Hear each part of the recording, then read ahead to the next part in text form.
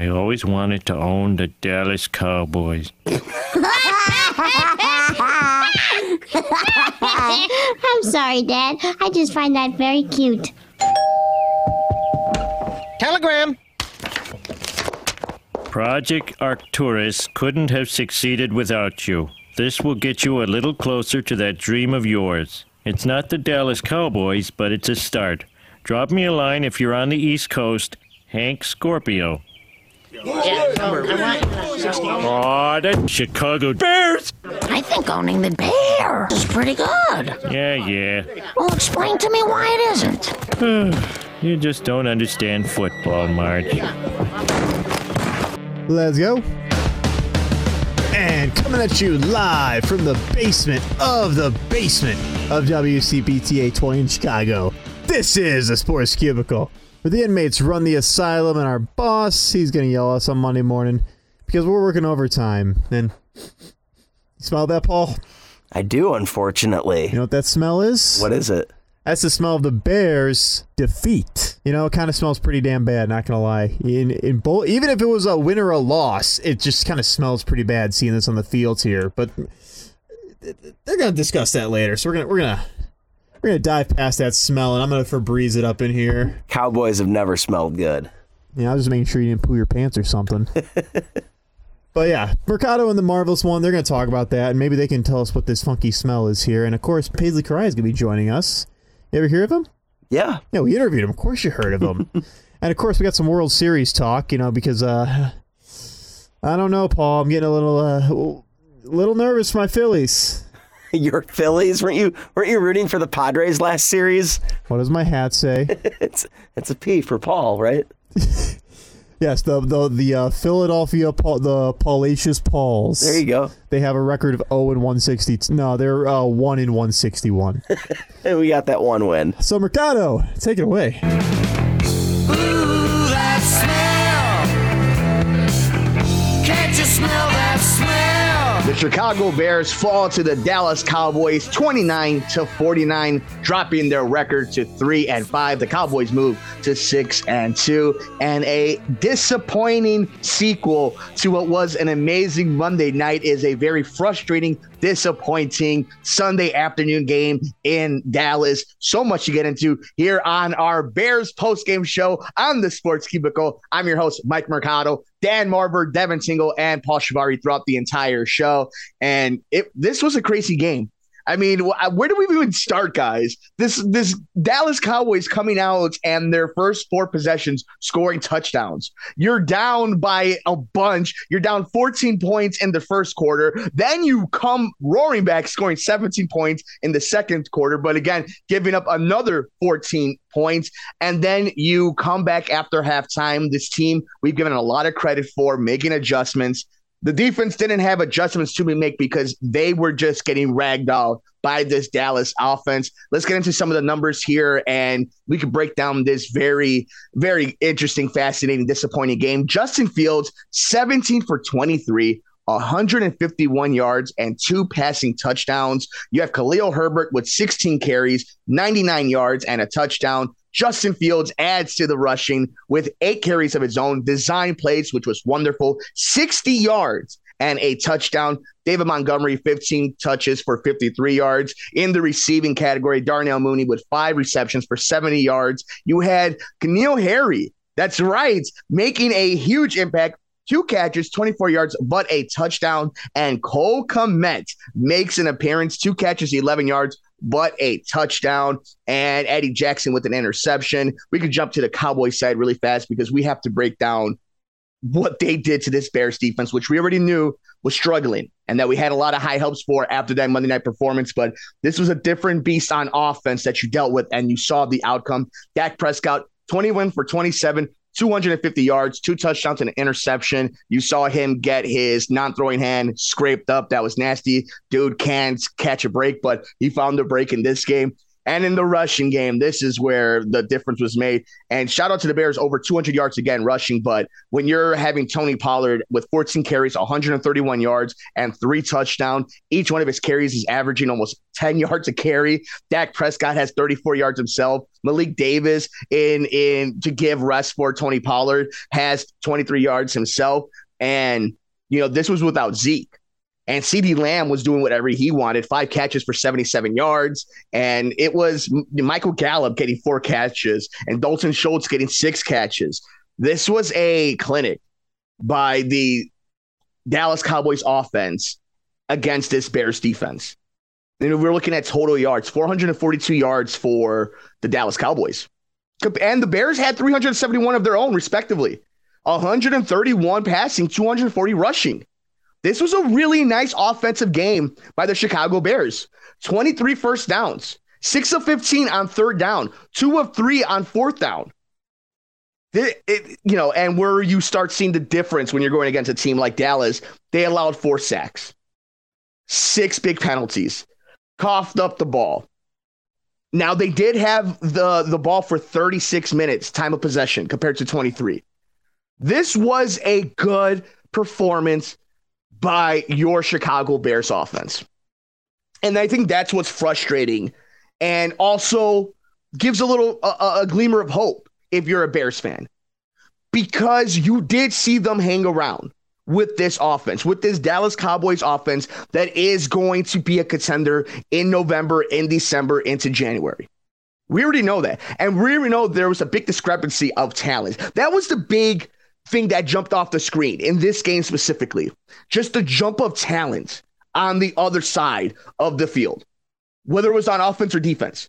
Micah Parsons made himself known. If you missed it, you could check it out all over the universe. We were on the Bears recap show with the great Jerry Rouse on the Rewind Sports 60 live at Dee's Place this past Thursday. And it was a wonderful time. Check it out. The links are everywhere on all the socials. But I told them Micah Parsons was going to make a huge impact in this game, even with him having the injury diagnosis heading into it. And sure enough, scoop and score changes the dynamic of that game. A defensive score made by a special player. And then on the offensive side, Dak, we know how special it is. An awesome offensive line for Dallas.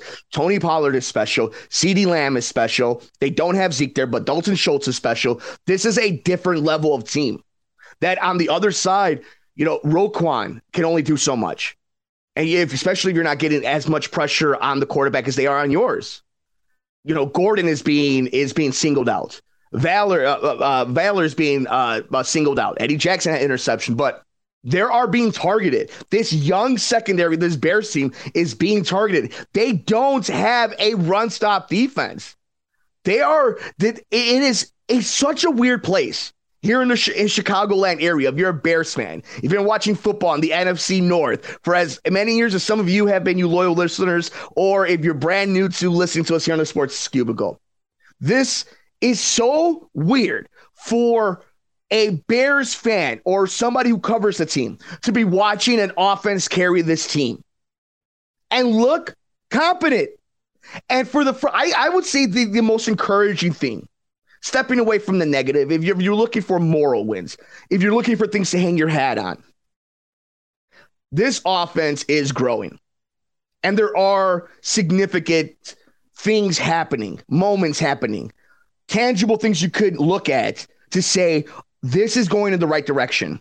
This stat I got on Twitter from Will DeWitt. Follow him on Twitter at Will DeWitt, WI11 DeWitt. Justin Fields, since the quote-unquote mini-bye, 330 passing yards, 3 touchdowns, 1 interception, 142 rushing yards, and 2 rushing touchdowns, 472 total yards, 5 touchdowns.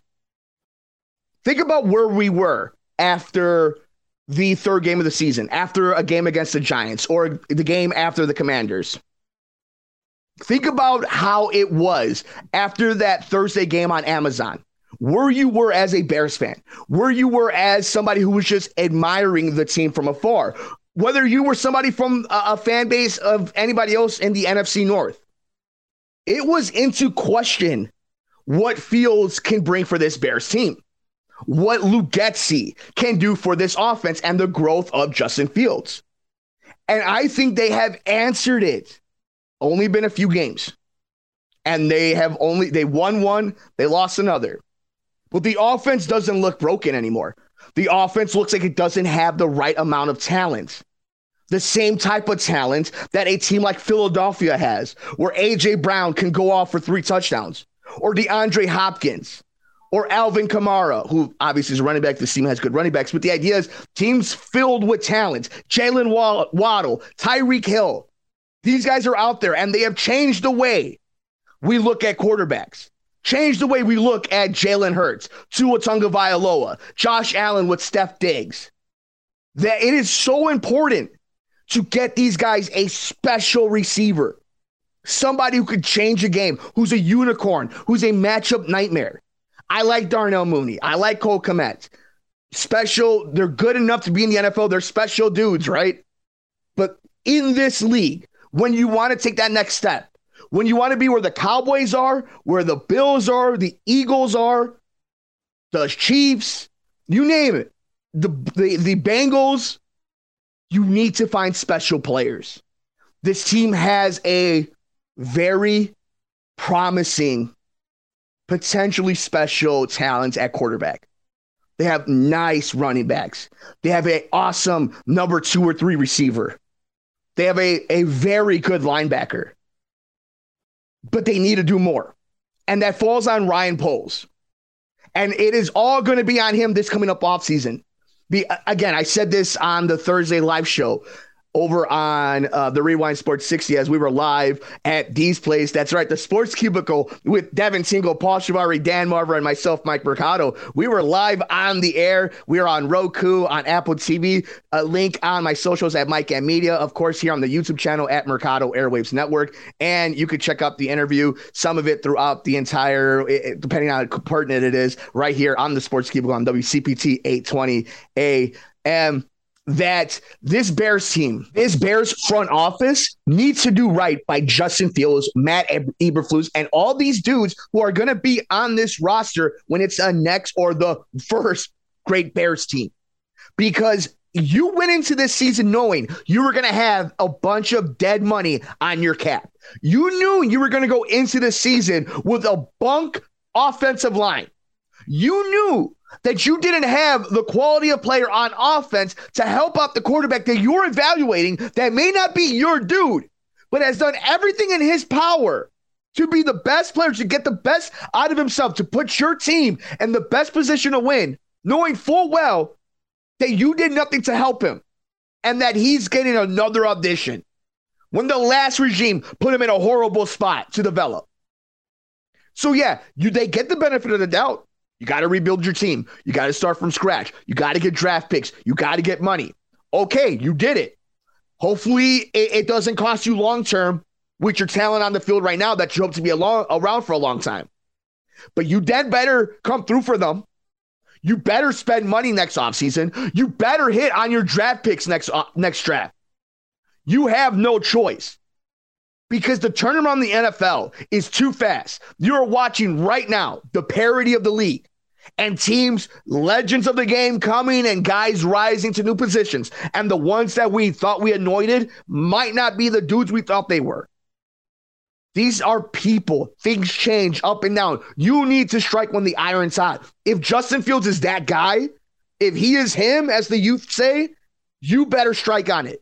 And you better do right by him. You better do right by that fan base, because if you expect to build a multi-billion-dollar stadium and fans pay as much money for season tickets as you're going to demand, you better come through for them. Because I see on that field a team that doesn't quit, that follows their quarterback, and a coach that knows how to coach hard, and an offensive coordinator, defensive coordinator, an entire staff that makes adjustments and that has grown 8 weeks into their careers. I've seen growth. May not be this huge monumental games, but it's happening and we're seeing it. And we can look back and look at all the changes. And that is something that they can't squander. They can't. Now, before we head out, I think a lot of people are trying to figure out, how can one team look like they did on Thursday, then look how they did on Monday, and then look how they did on Sunday? It's all, first of all, it's the NFL. Anything can happen. And specifically, not even just the cliche of any given Sunday, but it is that league. There is so much parity. These teams are so close. Unless you have, like we've been talking about this entire episode, those special guys that make other people special, you're all the same. So the Commanders, it was a Thursday night weird game, so much different emotion. And on this mini bye, this Bears coaching staff and these players have really taken to changing and going with the flow and making the proper implements to get the best out of themselves and their team. And they've done that. And it came through on a tough Monday night. There's a lot of good talent on that Patriots team. It may not be in the quarterback, and they might have been in trouble if Zappe was in there instead of Mac Jones.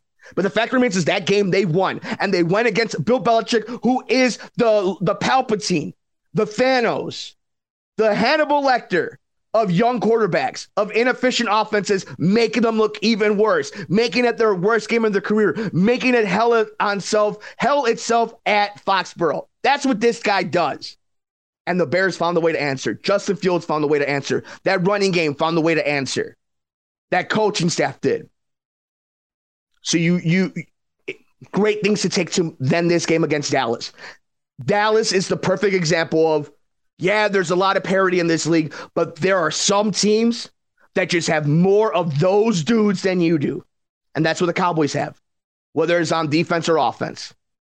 And the Bears, and more specifically Ryan Poles, needs to do right by Matt Eberflus to Justin Fields and to this fan base, you the listeners, needs to do right by them.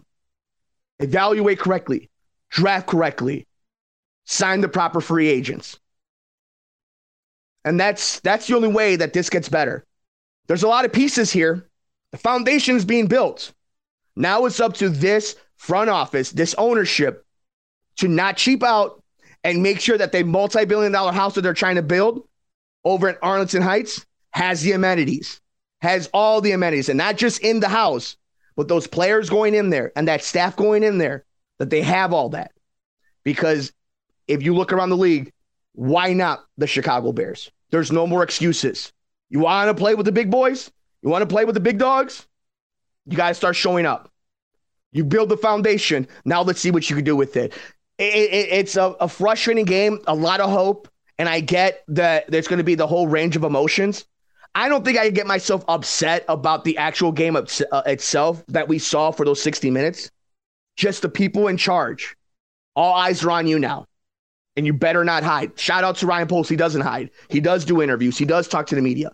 But it's almost getting to that point. The season's winding down. We're halfway through. And we're starting to make our evaluations. And I think we're all feeling a little bit optimistic about what we see at QB1 with number one, Justin Fields himself. Some other nice pieces. But now the guys who were brought in to make this ship turn around, who did all this overhaul, who did this demo job, let's see what they bring to the table. We want to know your thoughts, though, as the Chicago Bears fall to the Dallas Cowboys in Jerry World in Arlington, Texas, 29-49, moving their record to 3-5. Let us know your thoughts. We're on Twitter at SportsCubicle.tv. I'm on Twitter at Mike M Media. You can follow Devin at Really Devin and Paul Shivari at Paul Shivari. We got more coming up next here on the Sports Cubicle. It's the marvelous one, Dan Marver. It's Devin Single. It's Paul Shivari. I'm Mike Mercado.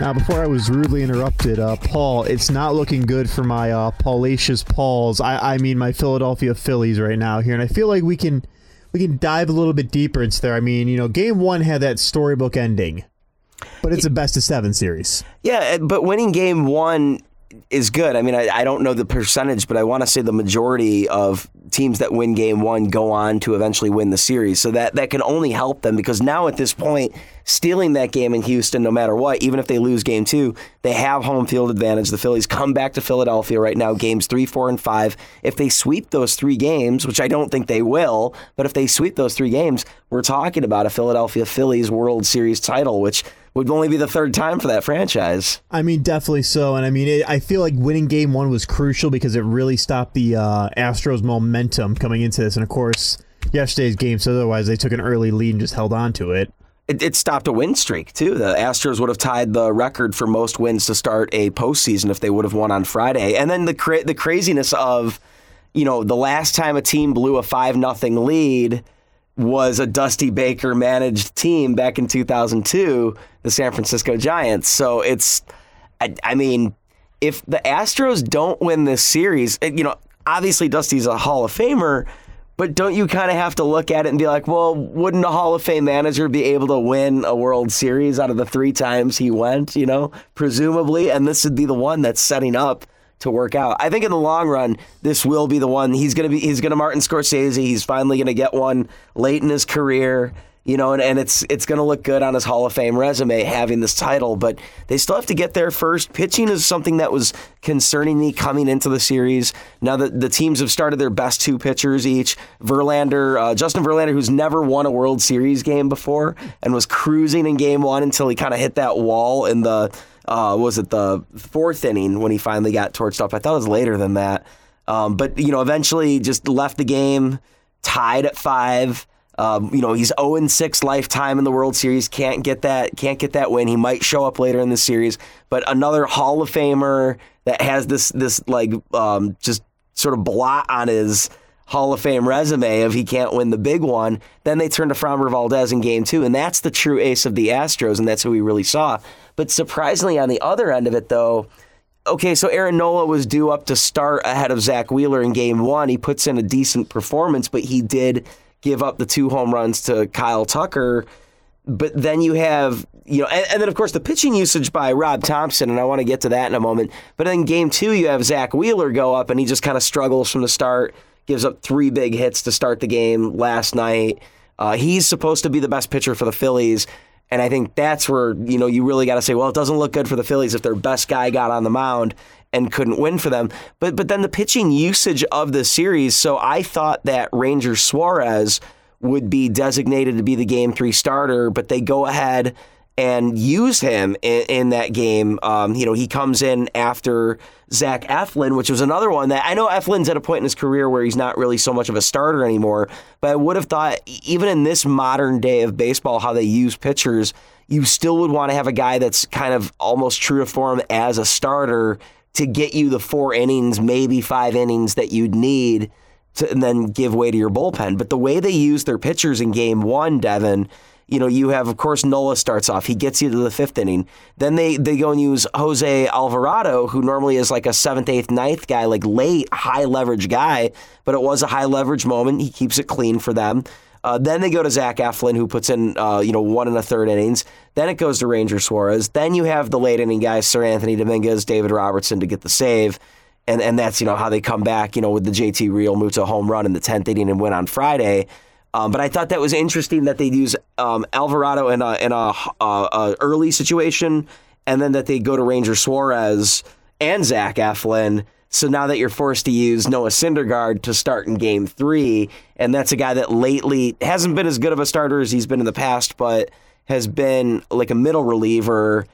So I'm just curious to see, and especially with no break, 3 games in a row on Monday, Tuesday, Wednesday, how is Rob Thompson, the Phillies manager, going to utilize his pitching staff? I'm assuming at this point you're probably going to expect, if Nola's not starting game 4, he's definitely starting game 5, which just then makes me wonder who's your game 4 starter going to be, and that might depend on if they win or lose on Monday night. And this is what I love about a World Series and a best of 7 and true days off, like the 2 travel days going from Houston to Philly, and then Philly if they go back to Houston. It's been a great series so far, and I've really liked it, but I think this was my worry at the beginning of the season of the Phillies, is after Nola and Wheeler, what do you got? And is Rob Thompson the type of manager that's going to be able to find that happy sort of use, that happy mix of pitchers in situations to keep them afloat in the series to win? And that's my biggest concern, because as you mentioned with game 1, even with game 2, they're blowing through that bullpen. And I mean, yeah, they get these 2 days off, but you got to be careful. You can't go blowing through people left and right here. And especially when you got one of your aces in Zach Wheeler, who only had 3 strikeouts yesterday, Paul. All the relievers combined yesterday had the same amount of strikeouts as Zach Wheeler in 5 innings here. And that's, personally, I say Nola's your ace, but, So they're going to disagree with me here, as you were just talking about. Well, lately he has been, and I think it's like either way. I think that's kind of the thing about both of these teams is, you would say on paper Wheeler and Verlander are your aces, but the way the performances have gone, Framber Valdez, and I think more so Valdez than maybe Nola in terms of like Valdez in the last year, has really kind of the torch has been passed. Verlander came back from injury this year. Of course, he's the legendary Justin Verlander, but in his absence, Valdez was their best pitcher last season. For all intents and purposes, they have great pitching up and down anyway. But Valdez has kind of taken the mantle. And I think Wheeler is still kind of like hasn't had that wrestled away from him. But I think at the same time, it's kind of a split ace situation in the sense that Nola's been there longer. So he's like a long tenured Philly. He's finally there. Wheeler was the free agent that came in a few years ago, but came in with more clout. So it's like by talent, Wheeler should be the ace. But Nola is kind of the established veteran leader. But I think this series has been interesting with both teams' two top guys, how they fared. And now it gets into the deep and the nitty gritty. And that was like on Houston, it's kind of the same way of the way Dusty used Luis Garcia in the 10th inning. And that was a guy that I thought he was going to start game 3. I thought it was going to be Ranger Suarez versus Luis Garcia when I was trying to, in my mind before the series, kind of map out how I thought the starters were going to go for the first few games. So the fact that it's Noah Syndergaard for the Phillies versus Lance McCullers for Houston, it's not surprising. I think the matchup favors Houston, but at the same time, McCullers has not been great on, at home on the road this season. So, I think that's something to be said too. So it's really going to be interesting to see what happens in Philadelphia. Game 3 is going to be so pivotal. I think it'd be so hard to imagine the Phillies winning game 1 and game 3 and not winning this series. So I think it's huge for them, I think, to like get that home field advantage and keep it, even if it's tied after game 4, you still have that advantage of like, okay, you can get the swing game in game 5 if it's like that. Honestly, though, the way I kind of see it going down, I think the Astros are going to get at least 2. I think they can get the sweep and it'll be over where it doesn't go back to Houston. But if not, I could see Astros coming back to Houston with the 3-2 lead and closing it out on Friday. You shut your mouth. Oh, you're still on the trash can game? I can't get over it, Paul, but that's just what it is really. I don't want to root for them. I don't see Dusty Baker as Mr. Clutch. And the rumor that this could be his last season, too, could really mean he's... Well, that's affected us locally, too, because now the report was Scott Merkin was saying, which, Merkin's a legit writer. He's the MLB.com White Sox beat writer, says that Joe Espada's out of the running to be the next White Sox manager. And then on top of that, we know Chuck Garfien, who would be a good source for this piece of news, said that Ozzie has, in fact, interviewed with the White Sox. We're getting Ozzie back, aren't we? I know. The most White Sox thing to do would be to hire Ozzie and probably announce it right when the World Series is over just to get rid of the Espada rumors. At the same time, now that, Merkin's already kind of reporting, we're basically waiting for what Bob Nightingale says. That's all I want. The future from Bob Nightingale. Maybe Bob can tell us who's going to win this World Series. Maybe, but I think it'll be Astros from here on out. I predicted the sweep, which obviously that's going to be wrong. Astros in 5, if not Astros in 6. It's going to be Astros. Oh, you know what, Paul? Get your head over this trash can. Ah! I've fallen, and I can't get up. Okay, bottom line, I need an extracurricular activity, and no one else will coach you lovable losers. We're not losers. Last year we finished 6 and 5. And we're not lovable. We had a tall, freckle-faced kid on the team that we picked on till he quit. Hey, Splatterface! How's the weather up there? It's too bad, because he's a great hitter, but it's worth it. And the last thing I wanted to talk about, the managerial searches going on right now. Marlins have named Skip Schumacher their manager, so his first gig. He was a bench coach with the Cardinals, been around the league, and they're high on him. I thought it was going to be Matt Quatraro. He was a finalist, but they go with him. And then the Rangers naming Bruce Bochy, and I think that was a surprise, seeing Bochy come out of retirement. I know Bochy never really ruled out that he wasn't going to manage again. He was rumored to be attached to the White Sox when they were looking for a manager before they hired Tony La Russa 2 years ago. he was attached to them again, but not in any seriousness that we've been seeing with other names of the White Sox, like Joe Espada, who actually was just taken off the list by Scott Merkin, according to a source, Merkin with MLB.com. And then Ozzie Guillen attached to the White Sox with Chuck Garfien from NBC Sports Chicago, who works with Guillen on the post-game shows here in Chicago. So I would trust him on a source like that, saying Guillen got an interview with the White Sox. So an interesting managerial search process so far with the teams that haven't named managers and even with the teams that have named managers. But Bochy going to the Rangers, I think, is going to be interesting. And I think, now that the Rangers have the stadium, they have some guys, look for them to be playing with house money now and building a winner very quickly. And I think especially if the Astros win the World Series this year, maybe you're going to see Dusty Baker step down. Maybe you're going to see Joe Espada take over for the Astros. Maybe you're going to see some transition in the American League West. Who's to say that the Mariners are necessarily the future of that division? So it makes you wonder if the Texas Rangers have something up their sleeves. Now, when you think of the Arlington, Texas, in that area, there is a major free agent pitcher that grew up in that area that might want to finish off his career close to home, and that's Clayton Kershaw. So this is a speculation of mine, is that Bochy and Kershaw are going to be there next year. We know Bochy is already going to be there, but maybe Kershaw is going to be part of that rotation next season. Maybe you're going to see some big moves made this offseason by the Rangers. How much money are they going to spend? What's that payroll going to look like? Are they going to be one of the bigger spenders in Major League Baseball and the American League? And can we expect them to win an American League West anytime soon with Bruce Bochy? And as many of you know, the marvelous one, Dan Marver, Mike Mercado, and myself, Devin Tingle, we joined the godfather of the Sports Cubicle, Jerry Riles, last Thursday at Dee's Place out in Glenview. And in case you weren't able to attend it or didn't, watch the video, here's a little snippet of what you missed. Here's a big question, Mercado. Dan Snyder with the Commanders. Hey, listen, you're not taking my team away from me. You take my team away from me, Roger Goodell, you owners, I got dirt on you, and I can blow up the NFL.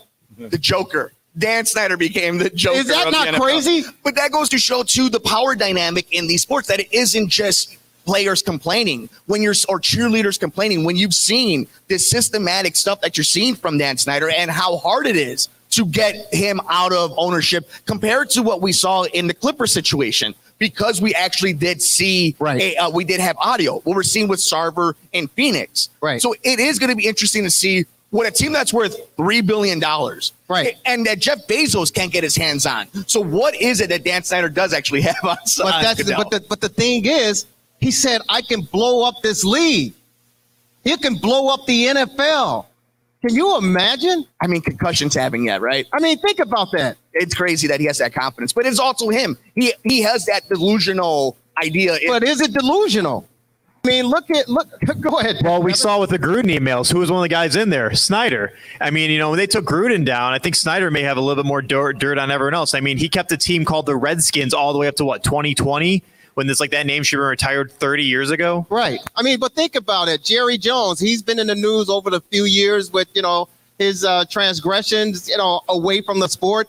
Jim Irsay, that guy, I mean, drugs and guns and everything, and he's still ownership. So if we know just those two characters publicly what they've done, you got to believe that Snyder, marvelous, he's got some dirt on some people, and he said Roger Goodell. I mean, this guy could be delusional or not, but he's a walking time bomb, and he's got to be it's like walking in a minefield.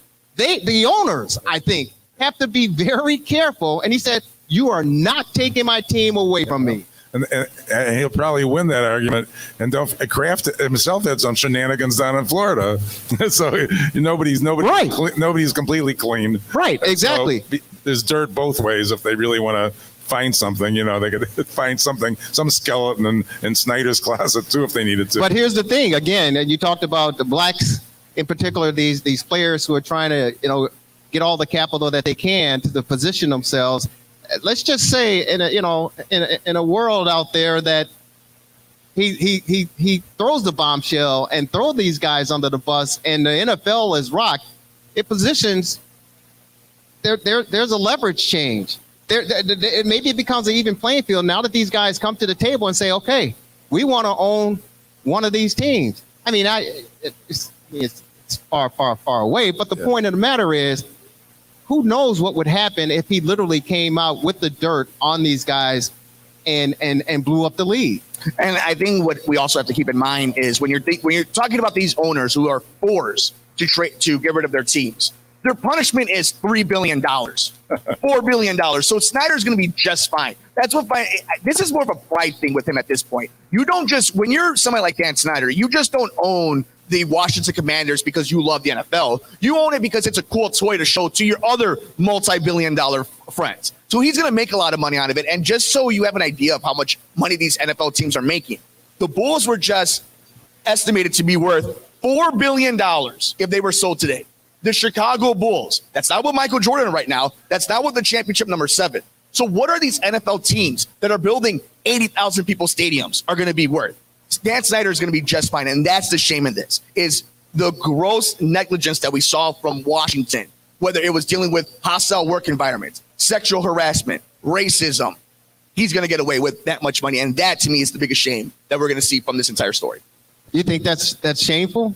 Because he makes that much money, that he can make billions of dollars. That his punishment for selling his Washington Commanders is $4 billion. His punishment is getting out of the fraternity. His fraternity is getting out of the old boys club, right? Fraternity, but how much of a fraternity does he love if he's willing to blow it up?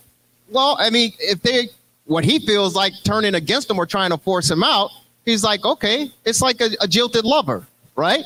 You break up with your girlfriend, correct? And then she's like, okay, I'm going to tell everybody about this. Or you're going to say, I'm going to tell everybody about that. That's what jilted lovers do. And that's what he's doing. And he's forcing their hands to stay in this romance, stay in this relationship. So in my opinion, it'll be interesting to see how this develops. But the fact that he came out and said, I got dirt on all you guys. You better believe there were owners across the league going, oh my God, what the hell? Oh my, oh wait. I mean, right? Well, it's scary too, because when you look at how much money can be lost through all of this, they own an entire day.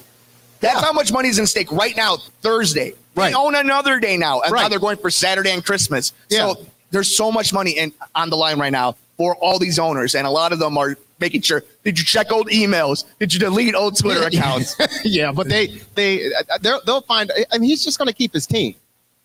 He's going to keep his team. Yeah. They can't force him out. Well, they can, but then, again, it's going to blow up the NFL. And if you want to see that live, you can either go to Dee's Place in Glenview, or you can go to the Rewind Sports 60 Roku channel or YouTube channel.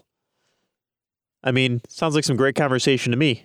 Now, please enjoy our interview with Paisley Currah. So over here in the Sports Cubicle, we do like to get a little political. We've done this a bunch, and with the midterms coming up in, a week now, guys, roughly? There's a lot at stake here. And, we've been talking about this a lot, but as 3 cis men here, and not exactly doing a lot of research, we don't know a lot about this whole transgender athlete debate here. So I found someone, the professor of political science and women's and gender studies at Brooklyn College and the Graduate Center of the City University of New York, and author of Sex Is As Sex Does, Governing Transgender Identity. Yeah, Paisley Currah. So Paisley, thank you for joining us on the show today. It's my pleasure to be here. So Paisley, I want to talk right now. There are currently 18 states that have a transgender ban on athletes, especially the youth ones here. So I'm going to start with the big question that they keep accusing. Do transgender athletes have any advantage over cisgendered people? Well, the legislation that they've passed doesn't really speak to any particular problems. Like the legislation that they've passed might be described as like a solution in search of a problem, because the legislation covers, school and college participation in sports. And when it comes to like elite sports, that's already governed by whatever sports associations, like swimming, tennis, track and field. They have their own policies, and they're working through policies on transgender participation. So it's not necessary for legislatures to weigh in on that. So this legislation is really targeting like middle school and high school kids at the non-elite level, and that is where it really is. It's really just a part of enrolling transgender people in the culture wars to create problems where none exists. Paisley, this is Mike here. I have this, you gave us a lot of great info there kind of to get this conversation started. But for those who are just joining us, who are new to this subject matter, there's a lot of nuance in this conversation. When we're talking about transgender and we're talking about athletes or just everyday life, how do we quantify this? Is it by what people are taking by hormones or whether they've done a operation, have they done a transition? When we're talking about transgender, I know it's a very big blanket umbrella statement, but when we're in this subject matter, how will we define it? Right, that's a very good question, Mike. So, when it comes to transgender athletes, the policies basically address the people's transition in relation to hormones. Like many transgender people have some sorts of surgery in terms of changing their genitals and so on, but that doesn't really have any effect on athletic performance, the shape of your genitals. So the policies really have got to do with people's hormone levels, or the policies that the sports associations are addressing. The legislation that the Republicans have passed are just about whether someone is transgender or not, and that's anybody who's transgender is just automatically, in much of this legislation, barred from participating. So the sports associations are much more have a much more sophisticated approach in terms of looking at making sure that that policies are as inclusive as possible and no one has an unfair advantage. So a common policy would be to say someone has to be on, hormone suppressing medication or hormones for a year or two before they can compete. And that's like a pretty common policy. But that's not what's happening in this legislation. How long do hormone blockers take effect? I see policies that require athletes that transition from male to female to take hormone blockers for at least a year before they're able to compete in women's sports. Is that too much time, or is that an adequate amount of time for these hormone blockers to take effect? Well, I'm not a medical person. I'm a political science policy person. But my understanding that a year is a pretty reasonable amount of time to require for the hormone blockers. The key thing is, I just wrote an op-ed in Nature. The key thing is there needs to be more studies on the effects of hormone blockers, and more studies to compare cis women athletes with trans women athletes. Because a lot of the discourse and the rhetoric around sports participation is about comparing men to women. And what we really need to do is compare cis women to trans women and see who has any unfair advantages. So, for example, trans women on hormone blockers, trans women might have gone through a male puberty and they might have bigger frames. And then people think, oh, well, got bigger bones. But then if you go on hormone blockers and take hormones, then you have these bigger bones and then less muscle mass to carry those bones around. So there's ways in which trans women can be at a disadvantage. So what we need is actually just more studies on it and less rhetoric and politics. Paisley, this is something that I've kind of rattled around my brain since this conversation really came to the forefront, and it has now been something that we all have to do our part to make sure that we're having these conversations. And I wonder misogyny in all this, because you talked about the transition from men to women's sports, and I think a lot of people, it comes down to that in the general public. You can't have this grown man going against petite women. How dare you? Do you think a lot of the pushback from the average Joe, the average person, not somebody who's trying to do this for a political reason, but somebody who's just trying to figure this out in this new changing world, that a lot of it is based off of the idea that men are just more physically superior than women? Yeah, I think a certain kind of sexism about women's participation in sports underlays some of it, and I think when the people are sometimes for people the image is conjured up as like you said, some grown person who looks like a grown man competing against petite women, but that's really not the situation. Like someone who's transitioning and going on hormone blockers and taking hormones is not like a cisgender grown man.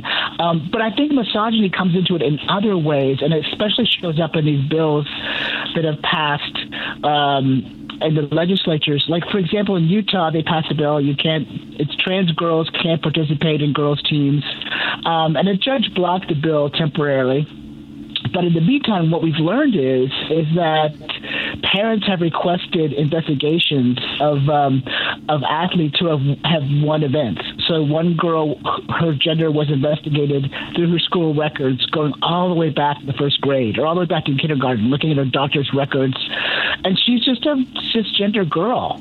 But the parents of the other girls who lost to her thought maybe there's something gender nonconforming about her, so her gender had to be investigated. And that's how I see the larger effects of these bills. It's just like misogynistic. Like, I have a 13-year-old girl, and I mean, the idea that her gender will be investigated by a panel of Republican officials if she were to participate in sports as a cis kid would just mean she would never want to participate in sports. So it goes beyond transgender kids in the system to like actually kind of investigating anybody who, you know, comes off as in any way gender nonconforming. Now, Paisley, the big attack I see a lot is mostly on the trans girls, and there are probably just as many trans boys playing with cisgender boys here. I never see the attack on the trans boys as much as the trans girls. And do you think it's a thing of misogyny, or is it going back to like what Mike said? It's like, oh, well, men are just naturally bigger than women, so that's a disfair advantage, because it's on both sides. Let's be real here. Yeah, so definitely trans boys are playing in boys' teams and so on, but there's no sense, there's no kind of common sense that they have any advantage in those teams. So the legislation, almost all the legislation, is really directed toward trans girls, and it's directed towards the idea that like they are competing unfairly. So the trans boys just sort of drop out of it. But that doesn't mean that the anti-trans discourse that's fooling around in Republican legislatures doesn't have effect on trans kids of all genders. But the trans boys kind of fall out of the picture. It seems like with some of the legislation that has been passed, there's been at least 3 cases of Republican governors vetoing bills that were brought forth by Republican-dominated legislatures. Does it seem like that this is a national conversation that seems to be something where you're seeing a lot of people kind of change their minds, or at least be a little bit now more open to the dialogue, where we haven't seen them open to this dialogue maybe a decade ago? Yeah, I think that's definitely true. Like in Utah, Governor Cox, who's a Republican, he vetoed the bill. And he gave this really incredible veto speech. He pointed out that there were 75,000 high school athletes in Utah, and there was one transgender girl, and no questions have been raised about her participation. And he said, rarely has so much fear and anger been directed at so few. And he vetoed the bill. And then the legislature came back and overrode his veto. But it does show that, like, when people are presented with, like, some evidence and expert testimony, they understand that the politics are really out of whack with what's going on the ground in terms of, like, the ability of kids to play teams. Because a lot of people are worried about, like, the elite athletes, and the athletic associations are, like, looking at that. So really, a lot of this legislation is just about making sure some middle school kid can't play in the girls' volleyball team. Like, it's not really furthering any important governmental objective. It's just about kind of fomenting transphobia and the culture wars. If you're just tuning in, we're talking to Paisley Kura, the author of Sex Is as Sex Does, Governing Transgender Identity. And Mike, you got a question? Paisley, we're having this great conversation. I just keep coming back to this, whether it was Colin Kaepernick and the way Donald Trump used it, or where we're at now with the transgender movement and making sure that everybody has their equal rights to play these sports that we love, or just live life the way we should. It seems to me that sports are just being used as a Trojan horse for some of these just downright bigotry moves, legislation that we've been hearing about. You've seen this and doing some of these, seeing these surveys and studies and statistics and in your teachings and studying and whatnot. How much have you noticed that over the last 5, 6, 7 years, just sports being used to worm these horrible bigotry moves that we've been seeing? Yeah, I think that's a really good point, because a few years ago it was bathrooms and anti-trans bathroom legislation, and then the new move has been to kind of sports legislation, because it plays on people's fears of unfair competition, but it also shows that, like, sports play this bigger role in the culture than sports itself. Like, it assumes this incredible symbolic importance, and so sports is like the new proving ground for transgender Republicans. Not transgender Republicans, anti-transgender Republicans. One of the things we've seen in public opinion is that public opinion on transgender people has generally been getting more and more positive every year. But recently we've seen a bit of a partisan divide. Like, the Republicans are becoming a little bit less supportive of transgender equality, and that is a direct result of, like, the concerted messaging, the concerted anti-trans messaging. that the Republicans are doing, and it's actually starting to have an effect, because I think people are affected by the the cable news networks and the messages they get from their elected officials, and what we should really be doing is kind of paying attention to the folks in our community and think, does that trans girl really need to be barred from the 10th grade intramural volleyball team? Is that really a matter of vital national interest? So I think that's one of the problems we're seeing. Paisley, we really appreciate you making time for us and really enlightening us with this great conversation. As we wrap up this wonderful, this eye-opening conversation, I guess my thing, and for anybody listening to the Sports Cubicle, what can we do? What's next in this movement to help not just our transgender athletes, but just those in our community going through these transitions? And we're seeing so much attack towards them this election cycle. What is next for, I know it's an overused term, but like allies, people who want to do better, whether they consider themselves an ally, what can they do? What is next process for us to try to really help out those that are going to need our help come November? Well, I think it's paying attention to what's happening at the local level, because that's where the Republicans are really good at activating their activists.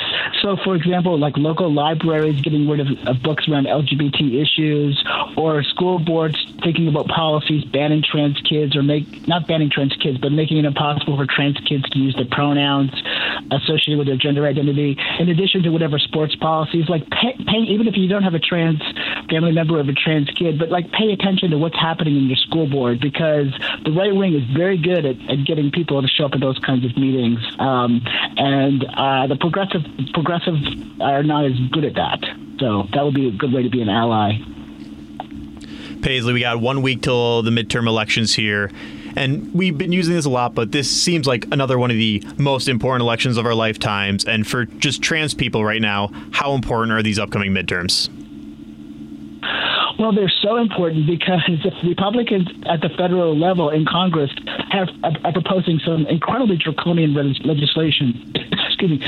Some legislation is like a kind of a don't say gay bill, or a don't say LGBT bill at the federal level, which would ban any institution that receives any federal funding, which is like most schools and universities and other institutions, from ever using the words gender identity or transgender or LGBT or gay or sexual orientation in most of their work. And so that's a Republican bill that was introduced by Representative Johnson in Congress. And if they get control of the House, that could go forward, and also the Senate. So it's really quite important that people pay attention and show up at the polls next month.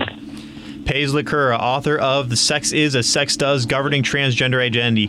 Paisley, if anyone wants to buy your book or find you on social media, where can they go? Well, they can buy that book at the usual suspects, but if you go to NYU Press, their website, and you put Currah30, Currah 30, then you get 30% off, and it's like $19. So that's a nice way to buy it. And they want to find you on the socials? Oh, socials, yeah. My name, Paisley Kura on Twitter. Just like no one in the world has my name, so if you could you can find me pretty easily. PAISLEY CURRAH. Paisley, thank you so much for joining us right now. It's a pleasure. Thank you. And thank you guys for listening to the Sports Cubicle today. For the Paulacious one, Paul Shivari, the marvelous one, Dan Marver, Mike Mercado. We need to get a nickname for you soon enough. I'm Devin Tingle here. Santia Jackson starts off your day at 6 a.m. tomorrow morning. And I normally say have a good night, but today I'm going to say vote, vote, vote, vote, vote, vote. Have a good night.